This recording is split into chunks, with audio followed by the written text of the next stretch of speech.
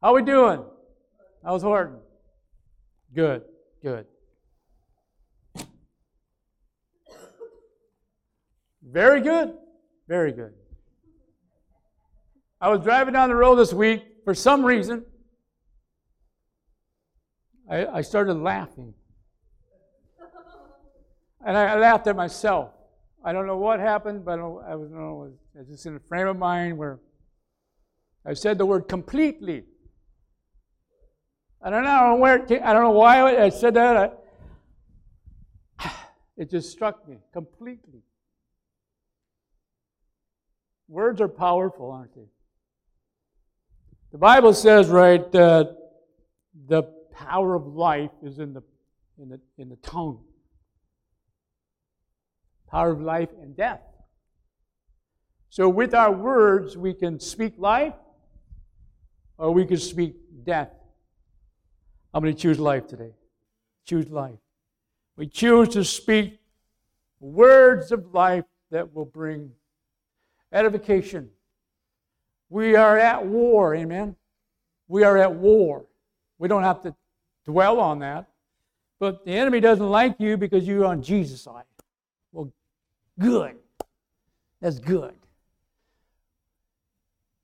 And we are to encourage each other in the fight, to keep the faith, to walk together. And join our hearts in battling and bearing each other's burdens. So often, we have a tendency to go it alone. Like myself. You want to bother anyone, but that's not God's purpose. That His purpose is that we belong to Him and we belong to brother and sister in the Lord. We are family in the Lord. We are His body. At the end of the message, we're going to celebrate the Lord's death and resurrection through communion. It ought to be a time where we think about what He's done for us and what He's going to come back for us again. In the meantime, we need Him every day, every moment. And my text is Romans chapter 8. We're going to call this For His Purpose. Now you're wondering, why do we have this blanket? I'll get to it. We'll get there. For His purpose. You ever felt like, what is the purpose why are we doing what we're doing? Nobody? You just kind of keep doing it because that's what you do. But what is the purpose of just going to work or just going to the marketplace? Because we got to live, right? We understand. But what is the real purpose? Why do we exist? Maybe you've had that question. Maybe many people who do not know Jesus are wrestling with that whole idea. What is my purpose? Why am I here? And let me say this. Only living for self is a dead-end street. Only living for what's in it for me is a hopeless situation. Or you may find joy for a while. You may find this is fun, this is great, it's all coming together now, but only to find yourself empty inside without Jesus. Without Jesus, one is empty, empty, empty. Empty. More than empty. They don't have purpose. They don't know where they belong. They don't know what truth is truth and what's wrong. They have a hard time accepting truth until Jesus. Jesus is the truth. Jesus opens our hearts and our minds to understand what is eternal value. What is the difference between right and wrong? Finding purpose is where we begin. Finding Jesus is where we begin. Allowing Jesus to become Savior and allowing Him to become Lord are two different things. Allowing Jesus to become Savior is where you start. That's where you just realize, yeah, I'm a sinner. I can't save myself. I need you, Jesus, come into my heart. I pray that I could walk with you, help me to live for you. But now we go on, and what does it look like to be a follower of Jesus? What is all this stuff in the Bible talking about? Many times we go to the Bible, we have a hard time understanding, but you keep going at it. Just keep going back to it. Reading and reading and rereading. You know what? The Holy Spirit is your teacher. Holy Spirit comes to teach us. Now we get into the book of Romans chapter 8. There's some hard things in the book of Romans. But don't get bogged down in it. Just keep plowing through it. Just keep going through it. I've read this scripture over and over and over and over again. It just seems to always hit me. It always seems to find its way into my life that, this is where a lot of people are at today. At verse 28, we said, no, we know that God causes all things. This is the text. We know that God causes all things to work together for good, right? For those who love God, to those who are called according to His purpose. Is that really true? It's God's words. It is true. God's purpose for you and I is for us to look to Him for that which we are going through. It is not always easy in circumstance that you may be in, but God wants you to look to Him while you're in those circumstances. Period. He wants you to trust Him no matter what your circumstance may be like. He wants you to call on Him. Has anyone ever seen a worried bird?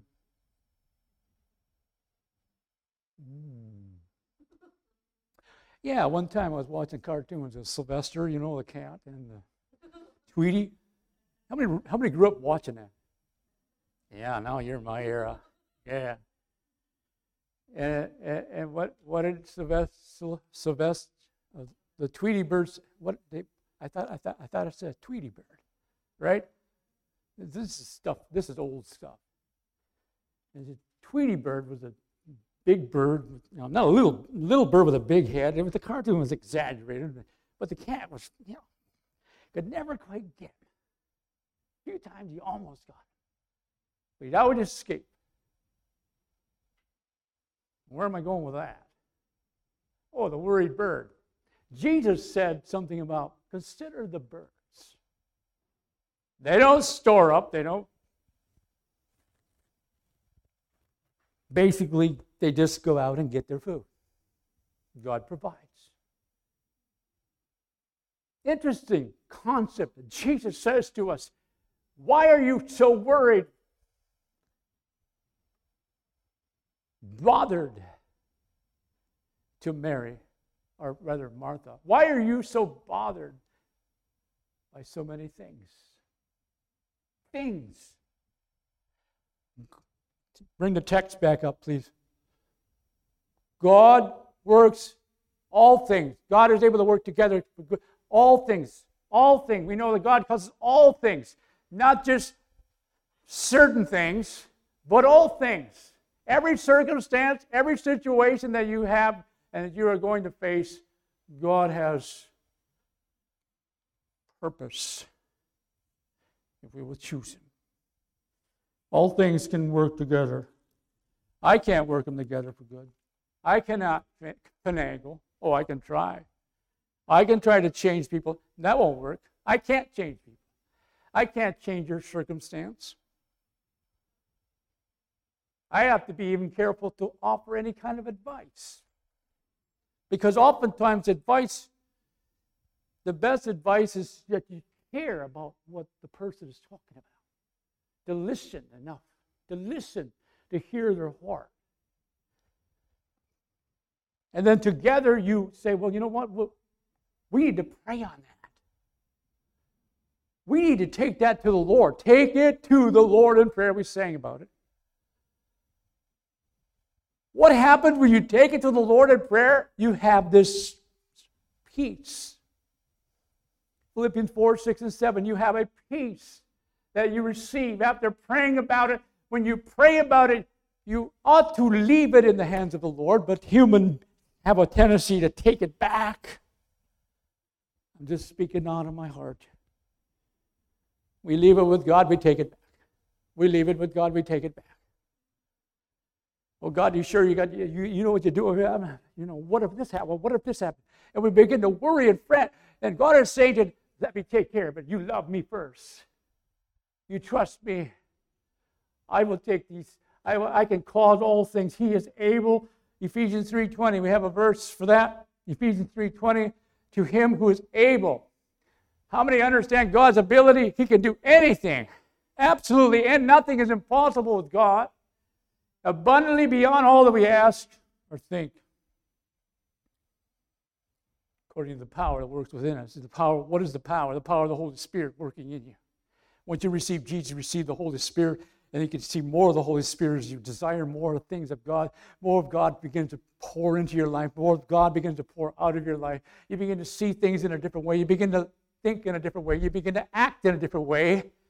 You go from grasshopper mode to David, a warrior. We go to Joshua and Caleb said we can take them.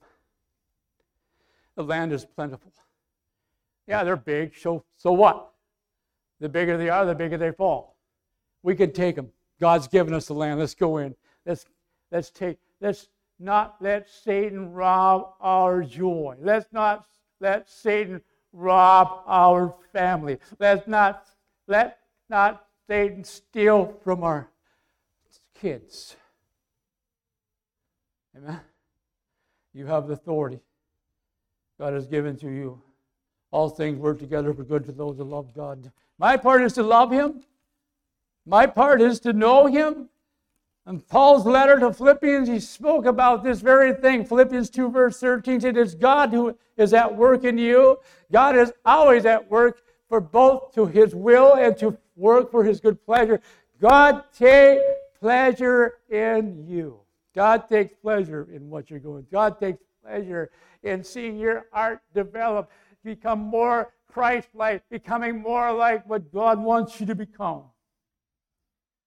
Now, Paul could have boasted of so many things. Paul was not always a nice person. You know his story. He was converted. A religious man, but not really knowing God. Knowing about God, understanding the things about God, he was pharisaical. He was taught in the things of the law, but did not really know God till Jesus confronted him on the road to Damascus. And he had a conversion. He had a salvation that came into his eyes were open to the things that were true. And then he goes on to minister. Somewhere at first, oh boy, I don't trust that guy. The church was like, wait a minute.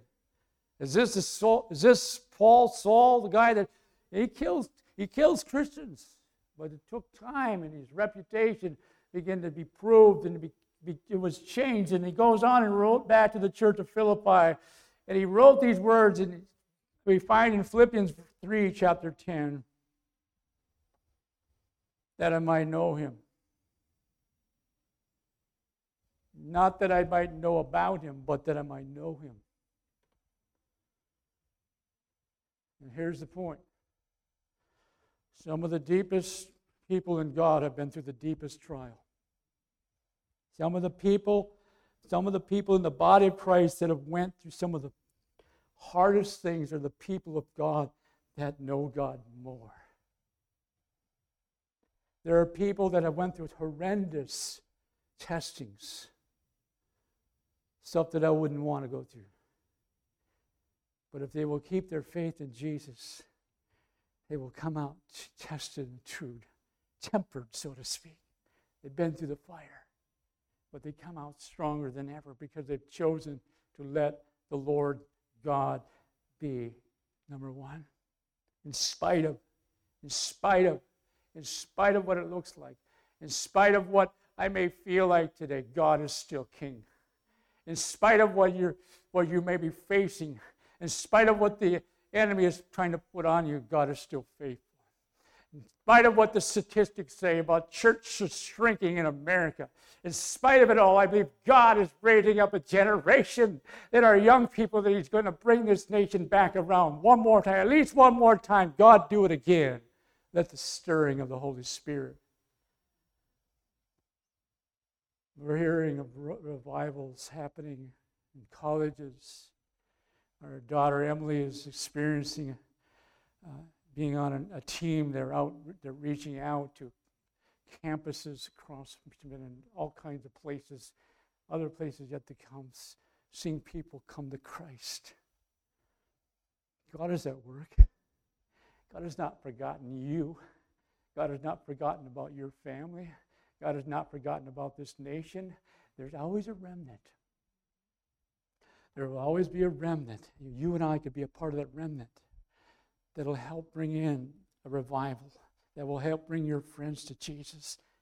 I know you guys want your friends to come to Christ. I know you guys are praying for family members. I know you guys are seeking for those opportunities that, Lord, what can we do to reach our unsaved loved ones? Listen, God is able.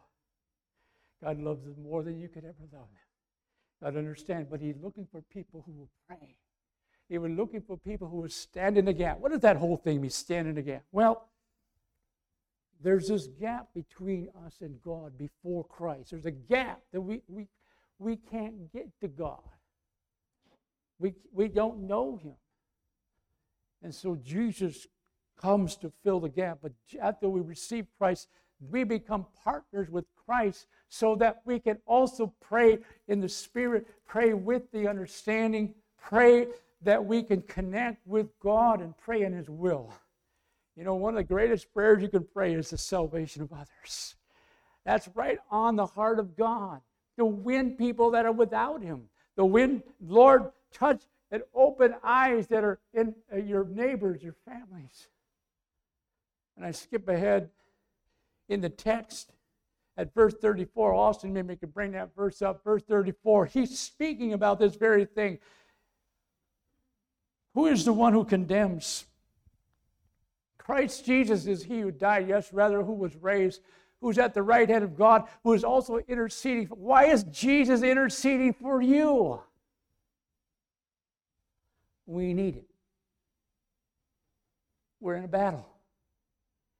Discouragement, hope, keeping faith, keeping an attitude, interceding. Remember when Jesus prayed for disciples in John's Gospel chapter, I believe it was 15, or toward the end. It was really close to before His crucifixion. He said, I pray that you will keep them. He was praying for disciples. I pray that you will make them one as we are one. What is He saying? One, Father, Holy Spirit, Son. We need to be intertwined. And this is the whole reason I brought this thing in right here. Well, I didn't bring it in. Charlene brought it in. Isn't that a beautiful quilt? This is Charlene's grandma made it? Right. Awesome. Well, my idea was this. We have stuff in our lives. The different colors. I look at all the stitching. And our life is often like a blanket, a quilt. My mother was famous, I guess, in her day. I don't know if you say famous. She would make quilts. I remember, Mom, you got my best shirt in there. You know, it's like, what are you doing? She'd have this rack set up in the house. And she had her pieces laid out all over, and she'd had all the pattern, I don't know. She'd do this stuff. I got to thinking, our life is so much like a patch blanket, a patchwork or something.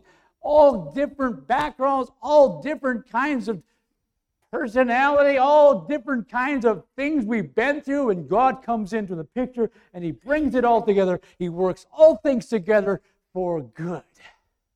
He makes something. How many remember this? This is really dating me now. This old chorus. Something beautiful.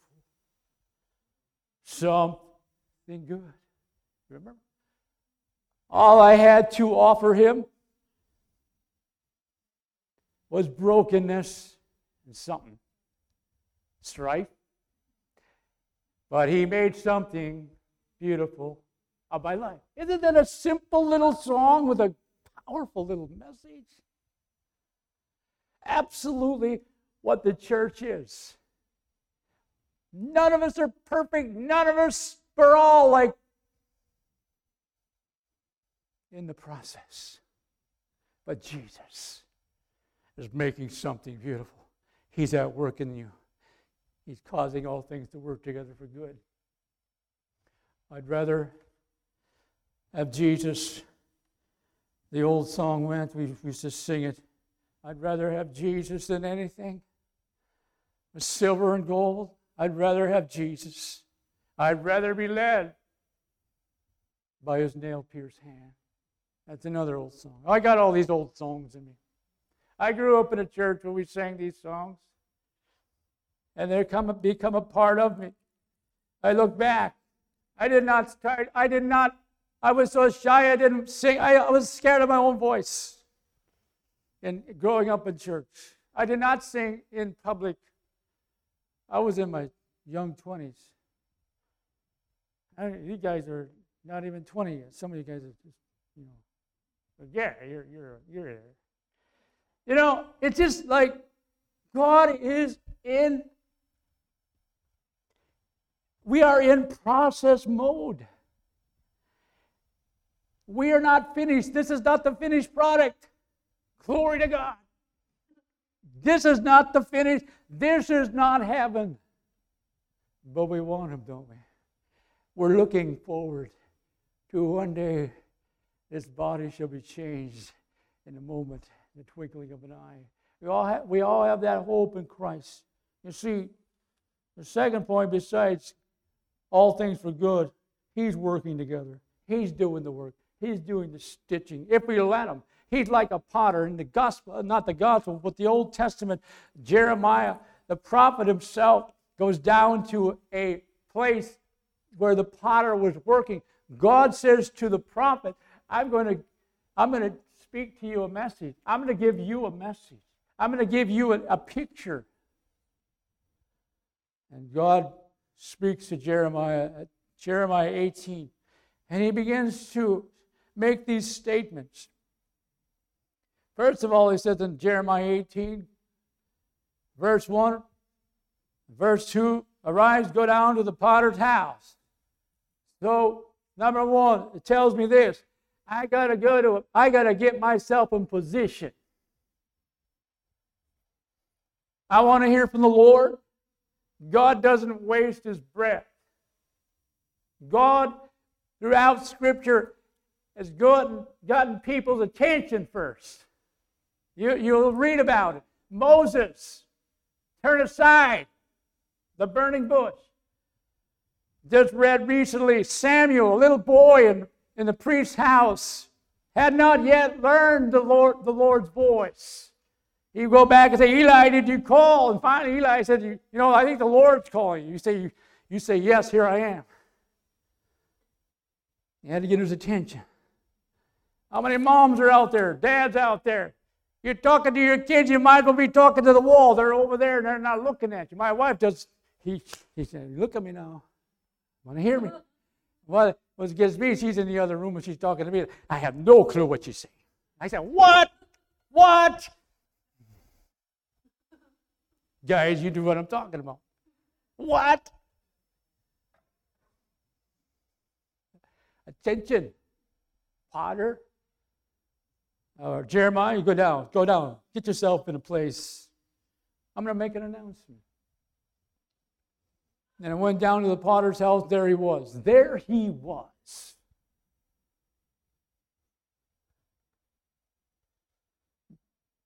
Making something on the wheel. You didn't know what it was. It was something. Have you ever watched a potter? I mean, it's just amazing. They're just... You don't know what it's going to be, but it's something good coming. I can't wait to see what it's going to look like. But it's creating. God's a creator. God is still creating you and I.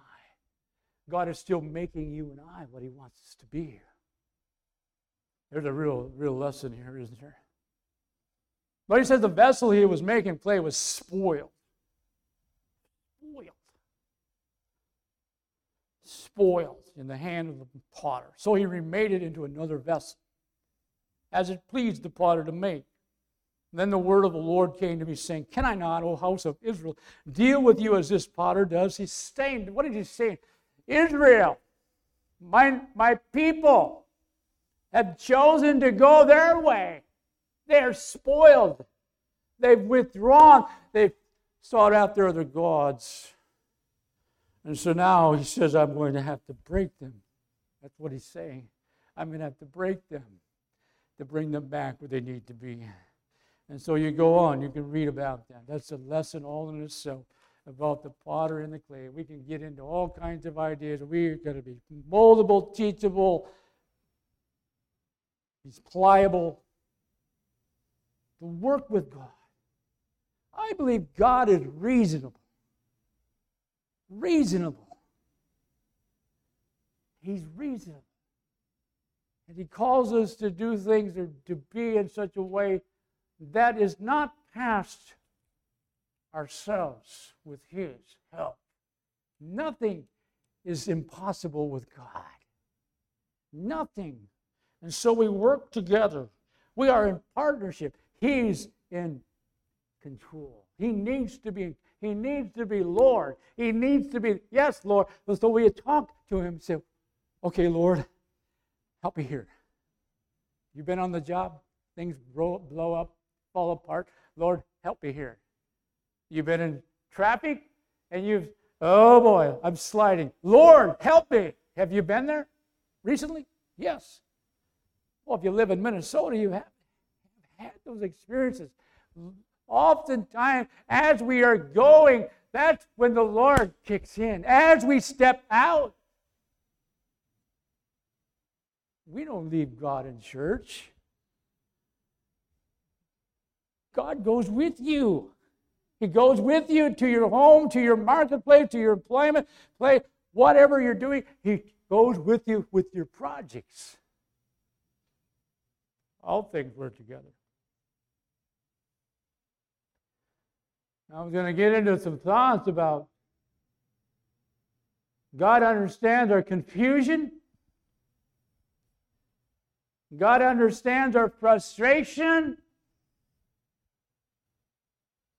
God understands, I'm going to read my own writing, our losses. God understands our weaknesses. Well, wait a minute. I thought God only used people that were really capable. No. Probably the opposite. You look through Scripture. Most of them were, I'm not sure if I've had them come to my church right away. You know, Moses started out, he had a temper. He had to get kind of tuned up for this thing. You look all through all the whole Scripture. King Saul, he blew it. He started out pretty good, but he looked to other things, took things into his own hands, on and on and on, and it goes. So, Paul, when he was converted, he went on to minister. Not everybody accepted him right away, but eventually he began to take on a reputation. And he wrote over in 2 Corinthians 12, verse 9, there was something that Paul called a thorn in the flesh, and we don't know exactly what it is. Some say it was his eyes, some say it was something else. It's all speculation. Vern, I'm sure, knows. I'm just kidding. I don't think we can really put our finger on it, but it doesn't matter. There was some kind of weaknesses, but Paul prayed about it. When the Lord says to him, I will take care of you in spite of your weakness, what did he say? I would rather boast about my weakness. Paul says these words, and Jesus basically is saying power is perfected in weakness. Power is what? Power is perfected to keep me from becoming proud, perhaps. To keep me from relying on self. God working together. My last point is for God is good. God is good. He does it for our good. He does it because He is good. You know, we've heard this phrase over. God is good all the time. God is good. He has our purpose in mind. We are created for Him. When we understand this, Jeremiah 1 chapter 1 verse 5, we understand that Jeremiah had a calling on his life to be a prophet of God before he was born. God is ahead of us. God sees your kids right now. God sees your grandkids. God is concerned about your own family.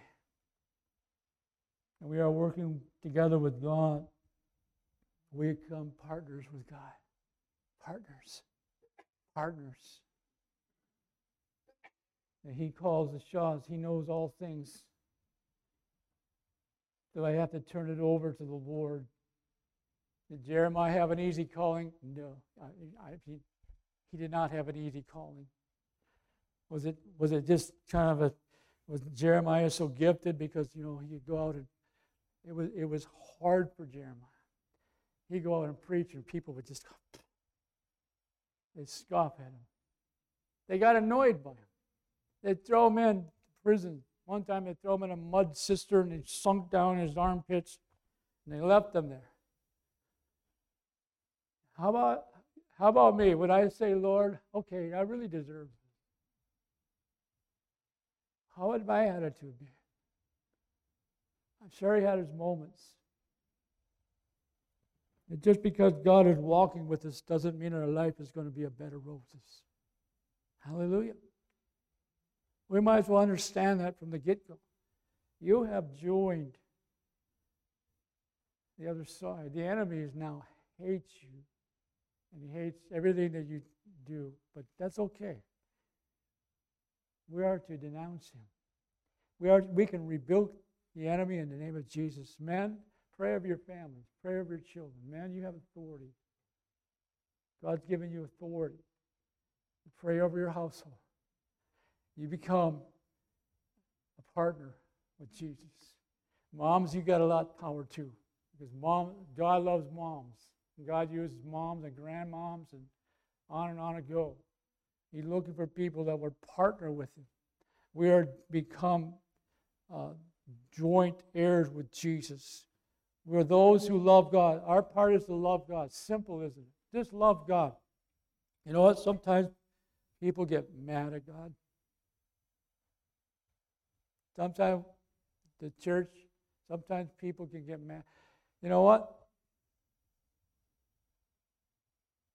God understands that too. You know what these next verses says about that? Nothing. I'm going to read those verses and we're going to come up to a communion here in just a bit. It's just like he just capsulizes. Paul just begins to throw out these truths. Verse 35, who shall separate from the love of Christ? He asks this question, shall tribulation or distress? You see, why believe what the enemy uses? When you're in tribulation, when you're in stress, you say, well, look at you, you're a good Christian. Well, look at what God is just, where's God? You know, he's like to taunt you. Jesus doesn't stop loving his church because they fail. Nothing. Persecution, famine, nakedness, peril, sword. Verse 37, but in all these things we overwhelmingly conquer through him who loved us. For I'm convinced that neither death, nor life, nor angels, nor principalities, nor things present, nor things to come, nor power. That's a huge variety of things. Things present or things, listen, the things that are coming.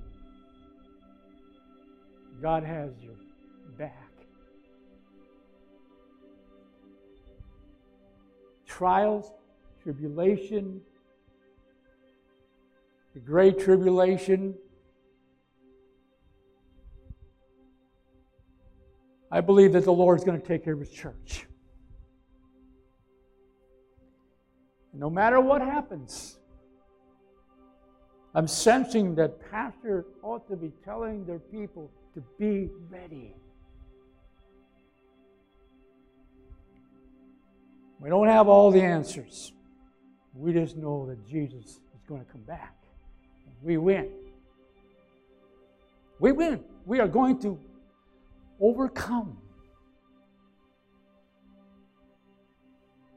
the devil and all his fleet of demonics. One day is going to be all taken care of. It's just a short little time we're here on the earth. Lord, help us not to be deceived. You say, I wish I would have. I wish I would have. I wish I would have. Let's do it. Let's go all in. Let's be seeking God. Let's be looking for Jesus. How about it? I'm not looking for the tribulation. I know it's going to come. But I'm looking for Jesus. I want to look for Him. Lord, the time is near. The days are short. And what Jesus told His disciples after He gathered them together prior to His crucifixion, there's going to be a day in heaven where I'm going to eat this with you. There's going to be a day in heaven called the marriage supper of the Lamb. The church is going to be united with Jesus, the marriage supper of the Lamb. Right? And this earthly time, they understood the keeping the Lord's Supper. They understood that time, the Sabbath, and that the time of being together. They understood Jewish tradition, Jewish history. But God has it arranged so now, even as a church, that we can remember by a simple little cup. It's a symbol. But this is basically the simple way of just realizing, remembering what Jesus has done for you and I. And I mentioned the word celebration.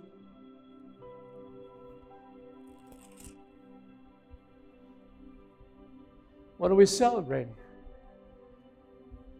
We're celebrating victory over death. We're celebrating victory over sin, the sin problem, the separation from God. When one comes to Jesus, He takes your sin. When He died on the cross, He took your sin,